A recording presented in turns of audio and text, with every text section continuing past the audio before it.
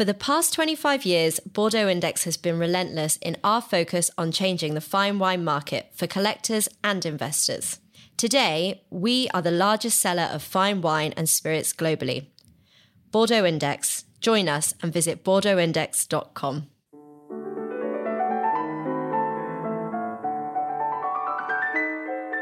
Hello and welcome to Table Talk, the Spectator's food and drink podcast. I'm Lara Prendergast. And I'm Olivia Potts. And today we are delighted to be joined by Alexander Downer. Alexander is an Australian former politician and diplomat who was leader of the Liberal Party from 1994 to 1995, Minister for Foreign Affairs from 1996 to 2007, and High Commissioner to the United Kingdom from 2014 to 2018. He is currently Executive Chair of the International School for Government at King's College London and Chairman of the UK think tank Policy Exchange. Alexander, welcome to Table Talk. Alexander, we're going to start where we always do, at the beginning, and ask you, what are your first memories of food? Well, I was breastfed, but I don't have any recollection of that. My first memories of food are much more breakfast when I was a child. We lived on a farm and we had dairy cows, and so we had fresh milk and, unpasteurised milk. It was just the milk taken from the cows. So that was a bit defining, and so for breakfast we would have things with milk. So porridge with milk and sugar. Sounds very unhealthy now. Or cornflakes with cream, milk and sugar. Or shredded wheat. In more recent years, shredded wheat became available. The same with the milk, the cream and the sugar. I mean, these are terrible things to eat, but I remember having those kinds of meals really as a child. I mean, in Australia, in South Australia, we would have had pretty standard, then very traditional English meals. So we didn't have much by way of, continental or Asian food. We had a lot of chops, lamb chops, roast lamb, roast potatoes, those kinds of things. Peas, delicious peas, fresh peas. But that kind of very traditional food we had when I was a child. And were you involved as a child in the sort of day-to-day chores of the farm? No, not at all, no. I was at school. I've never really taken much to farming. I'm quite interested in it and interested in agricultural economics and issues like that. But the actual physical task of farming has never really particularly appealed to me. We had sheep and we had dairy cows. And so at milking time, and I didn't go to milking time in the morning because it was like 5 o'clock in the morning, but in the evening at milking time, I used to find it quite interesting to watch the cows being milked. Of course, they were milked by, even in those days when I was a child, they were milked by machines, not by hand. And as for the sheep, no, I didn't really have any interest in the sheep at all. I hate to say that, being an Australian. It seems almost unpatriotic to say I had no interest in sheep, but sheep have never really excited me. And Alexander, what about school food? What are your memories of school food? So, first of all, when I went to primary school, it was a day school, my mother would give me a packed lunch. So that would just be sandwiches, and I liked something called Vegemite sandwiches. So Vegemite is an Australian version of Marmite. It's a great deal nicer than Marmite because it's made from vegetables, but it looks very much the same. So, Vegemite sandwiches were a particular favourite of mine. Now, in Australia, as I think was the case in the UK as well, children at primary school used to get free school milk. So crates of milk were brought and put outside the classroom at morning recess time. And I remember the milk particularly because I was one of the few children there who just loved milk. You know how people tell stories about the milk went sour as the day wore on, or you get bottles that were days old left lying around and so on. And free school milk was a waste of time and money. And I know in the UK, Margaret Thatcher, as the Education Secretary, abolished free school milk. And I think many children were pleased about that. But I loved the free school milk, so I have a particular memory of that. And you used to be able to buy a straw which would have flavouring in it, so you could suck up the milk through the straw and the milk would come out as strawberry or chocolate milk, because within the straw there was a thing that created the flavour. I'm not sure exactly how it worked, but all I can say is I really loved it. So I remember that very favourably. And were meal times important to your family growing up? Were they an occasion where you all came together? Yes, I think not breakfast. And lunch, of course, when I was growing up, we were mainly at school. So we didn't much have lunch together. Lunch was, right up until I went to boarding school, and even during the school holidays, we wouldn't really all sit down for lunch very often. But in the evening, we would all sit around together, yes, and talk about our days and listen to my father lecturing us on the good things and the bad things of life. He was a very wise and opinionated person, but certainly a man given to very strong opinions, which he liked to share with us all. As he used to say, he was a wise man and he'd like to share his wisdom with all of us, which he duly did. And I have 3 sisters, so I remember us all sitting around in the evening having meals together.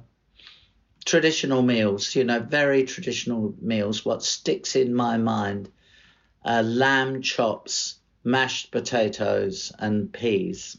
That sticks in my mind. Your father was High Commissioner to the United Kingdom, as you later then became. What are your memories of English or British food? So British food was very much like traditional South Australian food at the time, although if you were British, you might put that the other way around and say the South Australians brought British food to South Australia with them, which is, of course, what happened. So my recollections of British food in the 60s and 70s were that Britain had a reputation for having sort of fairly average food. So the beef was all overcooked. The meat was often well and truly overcooked. The vegetables were sort of stodgy and traditional. There were no exciting sauces. I think what was good about English food were the puddings, really. That was Great Britain's gastronomic USP, its puddings. They were nice puddings that I can remember very well from that period. But as for the generality of food, I would say over my lifetime it's extraordinary how the quality of food in the UK has improved. It's just, it's amazing, really. From private households who have embraced quite elaborate European cuisine and Asian cuisine through to the restaurants. I mean, the array of restaurants in London and the quality of the restaurants is equal to anywhere else in the world. And you went to Newcastle University for your undergraduate. Were you cooking for yourself at that point or relying on sort of traditional student food? What was it like? So I was in a hall of residence and they provided meals, and they were, yes, very basic meals. I went to boarding school before that too, so it was more of a continuation of the same thing. I mean, there were things that both at school and university, and the university refectory and at school, that I really loved, which are incredibly bad for you, like baked beans on fried bread was, I think, one of the most delicious things imaginable. In fact, I don't think I've had baked beans on fried bread for 40 or 50 years, but just talking about them now, it makes my mouth water. I just found them so delicious. Equally, unequally, I absolutely hated rice pudding and bread and butter pudding. I absolutely loathed them, and I still do to this very day. I mean, I was saying earlier that the British are known for their excellent puddings, but those two British puddings were two that I didn't like at all. And I remember them from school and less so from university. University started to get into things like, a lot of sandwiches and a lot of pies and junk food like that. I think it's when I really took up junk food when I was a student. And I'm sure Newcastle still sells a great deal of junk food as well as excellent food. and they sold a lot of junk food in those days. But of course, for a student, it's cheap. And that was always a factor. Just next to the university, there's a street called Northumberland Street, still there. And there are a lot of places there you could buy hamburgers and fish fingers and things like that. Gosh, honestly, as I think about it, I think I mainly ate that sort of junk food when I wasn't in a hall of residence. So when I went and lived in a house with 4 other students in my last year, one of them was very keen. He was very keen on cooking, and he would cook all sorts of different things. He was keen on cooking, but he wasn't very gifted at it. But it was good enough for us, and we just sat down and ate whatever he served up. You know, it was a lot of spaghetti bolognese and things like that, standard sort of fare. But he did the cooking in the main, and we all did the washing up. So that was a reasonable compromise. And after university, you went fairly quickly into the diplomatic service. And I imagine in diplomacy, food must play a kind of vital role. Can you talk us a bit through that relationship? Yes, I mean, I think it is extremely important, by the way. And I think an ambassador who has a good kitchen, as they say, is going to attract more high-level guests to her or his dinners and lunches than one who has a reputation for poor food. I think it can be really important. So my first posting was in Brussels, to the Australian mission to the European Union. And I don't think there is a city in the world that has better food than Brussels. So the diplomatic circuit had to compete with the absolutely magnificent restaurants of Brussels. I can still remember the names today: Comme Chez Soi, the Villa Lorraine, the Maison de Cygne. I remember these restaurants, and I guess they must be still going. I don't know whether they're so good anymore, but they were in those days. And so, in a way, the diplomatic circuit had to compete with that quality of food. You know, when I've been back in Australia and going to lunches and dinners with ambassadors, there were always embassies that served up particularly delicious meals. I mean, it's a cliche to say so, but it was always true. The French ambassador always had a good cuisine. So it was always a pleasure to be invited to lunch or dinner with the French ambassador. So then I became the foreign minister myself, and obviously as a foreign minister you have to do a lot of entertaining. And in my case, of course, that was mainly in Canberra. So we had a specific dining room carved out in the Department of Foreign Affairs and Trade there, and we really worked hard on making sure that we had high quality meals. So they weren't particularly what you might call traditional Australian meals. They were often maybe modern Australian, which in modern Australian cuisine is more Eurasian, so retains much of the traditional European menus, but mixed with Asian flavours. So we would work really hard on getting the caterers to produce high quality meals there. I think it's just really important. It's not just the meals, it's the drinks as well.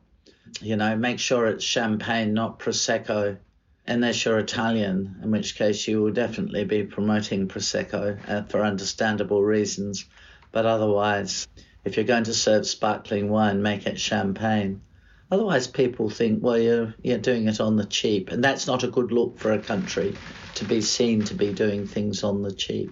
And give us a flavour of that modern Australian cuisine. What kind of dishes would you say typify that Eurasian dining that you would be sort of showcasing Australia's best produce with? So you would use traditional Australian meats, but it might be veal, rather than just having chunky steaks. So nowadays there's a qualifier to this, which I can come back to. But nowadays, if it were a high-class dinner or you go into a top restaurant, it may be Japanesized, meaning that you would have or Thai or whatever. So it might be a curry, but it wouldn't be a typical green Thai curry. It'd be something that would be using Australian ingredients, but some of the flavour of Asia in that food. So if you had your veal, well, it would be the vegetables that would be Asian vegetables. There's a lot of Asian influence that's crept into Australian cuisine in recent times. And so Australian cuisine has become, I wouldn't say unique was quite the right word, but it's certainly carving out a character of its own. Alexander, you must have met lots of interesting people during your political life. If you were to have your dream dinner party and bring together, say, 3 or 4 of those people, who would you want to bring together for a reunion dinner? Well, I mean, without going back through history and having Jesus Christ and Julius Caesar and whoever, Henry VIII at your dinner, but just to think about people in more recent times, people who I have had lunches and dinners with who've turned out to be very entertaining colleagues at the dinner. There's somebody I would single out, and that's George W. Bush. George Bush, I mean, whatever the media may have thought of him, good or bad, and the media, a lot of the media really savaged him as being thick and bumbling and so on. I suppose they always do with the Republicans. He was actually an incredibly amusing and entertaining person to spend time with. Very funny guy, very quick, very chatty and very informal. Very unpretentious for a man who in those days was the President of the United States of America. I found him a fantastic person to have a meal with. Of course, I didn't do it very often, but I did 3 or 4 times. So I'd single him out as somebody who would be worth having dinner with. I had dinner one evening in Paris with Jacques Cousteau. So I think, wow, how interesting this is going to be. I was so excited to be meeting Jacques Cousteau. I don't know a lot about the world underwater, although I can swim. But as it turned out, he was very old and very quiet, so he didn't exactly set the dinner alight. But the fact of having had dinner with him is one that I remember very well as being worthwhile just to say that I had dinner with him. So, yeah, all sorts of... It's hard to know. You'd have to get me to think about a question like that for quite some period of time and draw up a list. Sometimes the most surprising people... Here would be a broad observation I'd make without naming people in the negative. Sometimes the most surprising people who are great popular figures in the media, when you actually sit with them, can be incredibly uninteresting and uninspiring. And I've certainly found that with a number of sort of Hollywood stars. So I've had meals with, I've been at meals with, it's probably the right way to put it, with a number of Australian Hollywood stars. And some of them are really entertaining, but honestly, they're often so disappointing. These people come across very well on the screen, but when they have to write their own script sitting with you, they can sometimes be a little dry. But I don't know, Hugh Jackman, he is a very entertaining person to have dinner with. I had dinner with him once in New York. Very entertaining guy, very charming. But I can think of a couple of actresses who are well known who were pretty heavy going. Better to have a script writer for those people, I'd say. So I don't know. That is a long ramble and doesn't really answer your question, which everybody's answer is William Shakespeare, Henry VIII, Jesus Christ, Julius Caesar, Napoleon. Because I can speak French, Napoleon would have been interesting to have dinner with. I suppose Winston Churchill was apparently very interesting to have at dinner, although he would just talk. It was just a monologue. But it would have been an interesting one. And away from your professional dining commitments, what do you like to eat when you're at home? Do you cook? I can use a microwave and I can turn the oven up to 180 to 200 and put a Charlie Bigham meal in there for 25 minutes and then tip it out and eat it off a plate. My wife does all the cooking. She's very good at cooking. She comes from North Derbyshire. So I don't know that you would rush to North Derbyshire or historically have rushed to North Derbyshire for a top-line meal, although nowadays there are some excellent restaurants up in that part of the country. But anyway, she was a very traditional cook, and she makes all sorts of things, really. She gets cookbooks and she copies recipes out of cookbooks. So there's quite a variety of meals that are forthcoming. So the basic deal is that, and that has been forever, that she cooks the meals and I do the washing up and the tidying up afterwards. And we're happy with that because she actually prefers to cook to washing up and tidying up. And I don't mind doing the washing up and the tidying up. But when she's away, I will go to the supermarket and buy a ready-to-eat meal. If I'm not going out, that's what I would do.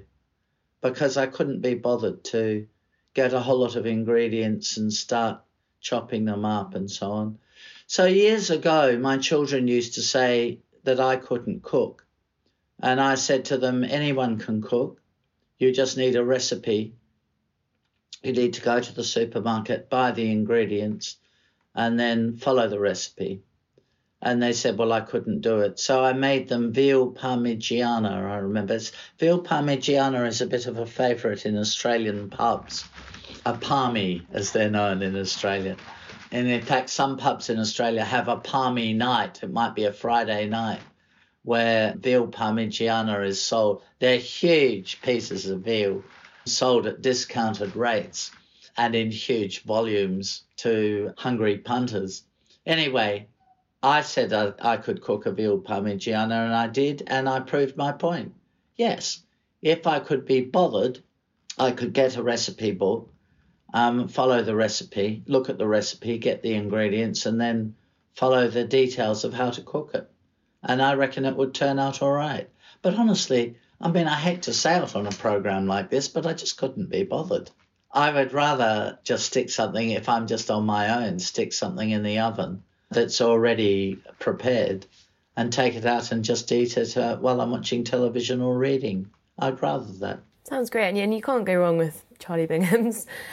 Alexander, just taking you back to your time as the High Commissioner in London, were there certain London restaurants that you gravitated towards and sort of took guests to when they were over? So there was a restaurant just near Australia House in the Strand, well, it's still there, called Spring, which was started by an Australian woman called Skye Gingell.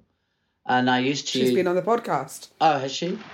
Well, so I used to use that restaurant a lot because it was Australian. And then there's another Australian restaurant in Notting Hill, I guess it is, the Ledbury, which I think it closed for a while. I'm not sure whether it might have reopened now. But it was a Michelin star restaurant. I don't think Spring has a Michelin star, but it is a really good restaurant.